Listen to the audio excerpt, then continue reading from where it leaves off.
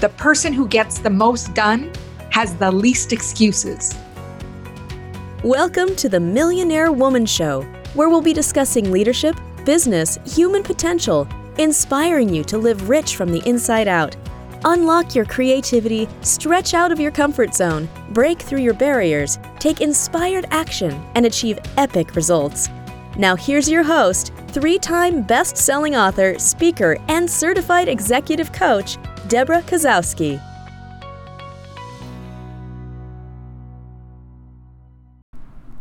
Hello everyone, I'm Deborah Kozowski. Welcome back to the Millionaire Woman Show, where we inspire, motivate you, and educate you into taking action and living rich from the inside out.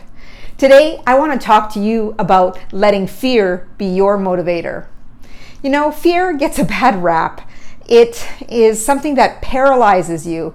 It limits you from stepping into your potential, from being who you need to be and stepping into that greatness. Now, when you think of fear, think of the things that you're afraid of. It might be going on stage, speaking publicly.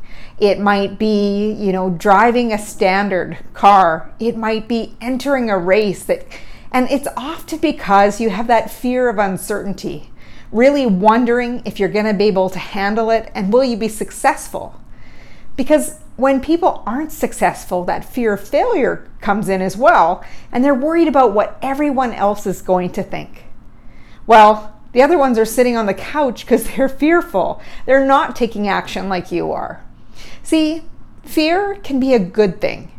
It makes us aware of our surroundings, our environment. It also makes us more alert to be on the lookout for that true danger. And it also helps us become more prepared. So in the fact that that's a good thing, it helps us when we feel that discomfort and we can move into getting more knowledge, more developing skill, developing or honing our abilities, talents. Then we have an opportunity to move into action, which is the only way that fear dissipates. And fear fades away as you take one step at a time, moving into action. You just have to make a choice. It comes down to a decision to not let fear be stronger than your faith in yourself. You see, our brains are triggered for that safety. But not only that, how about all the stories that you're telling yourself? That imagination runs wild, takes you on a wild goose chase of things that are probably never going to happen. So some of the things that you can do is, first of all, take a big, deep breath. Acknowledge that you are having this feeling of fear. And ask yourself, let it be your counsel, what is this fear trying to tell me? What is this fear? Is it a true fear or is it an imagined fear? Because your body doesn't know anything different. But as soon as you come from a place of curiosity and you start asking questions and you are more inquisitive about this fear, you're taking away the power and the charge of that energy behind it that makes it so scary. It becomes something that you get to know. You can also, when anxiety and fear creep up, you get the sweaty palms and feeling uncomfortable, feel like your heart's racing. What you might need to do is not just that one deep breath, move into taking more deep breaths, slow, deliberate, paying attention, and really bringing yourself to the present moment. When you're in the present moment, that's the only thing that you can think of. You're not looking at the past in regret, and you're not looking at the future in an anxiety of not knowing what's going to happen, because the present, we know what's happening because you're right here and now, right? So one of the things with fear, it makes us uncomfortable, and we want to cling to everything that is comfortable. Now, fear can help us shift. This is where change and progress comes forth, is when we are able to really look at our fear in the face and use some of that self-talk and tell ourselves, you got this, one step at a time. I remember jumping into the Adams River after doing some whitewater rafting. And I was looking at the spot that everybody was jumping in, and for whatever reason, all I could think of was darkness, not sure if I could do it. And then I finally jumped, and it was exhilarating. The following year, I went whitewater rafting again, exact same spot, and it took me longer than ever to jump. And I kept telling myself, you've done this before, you can do it again.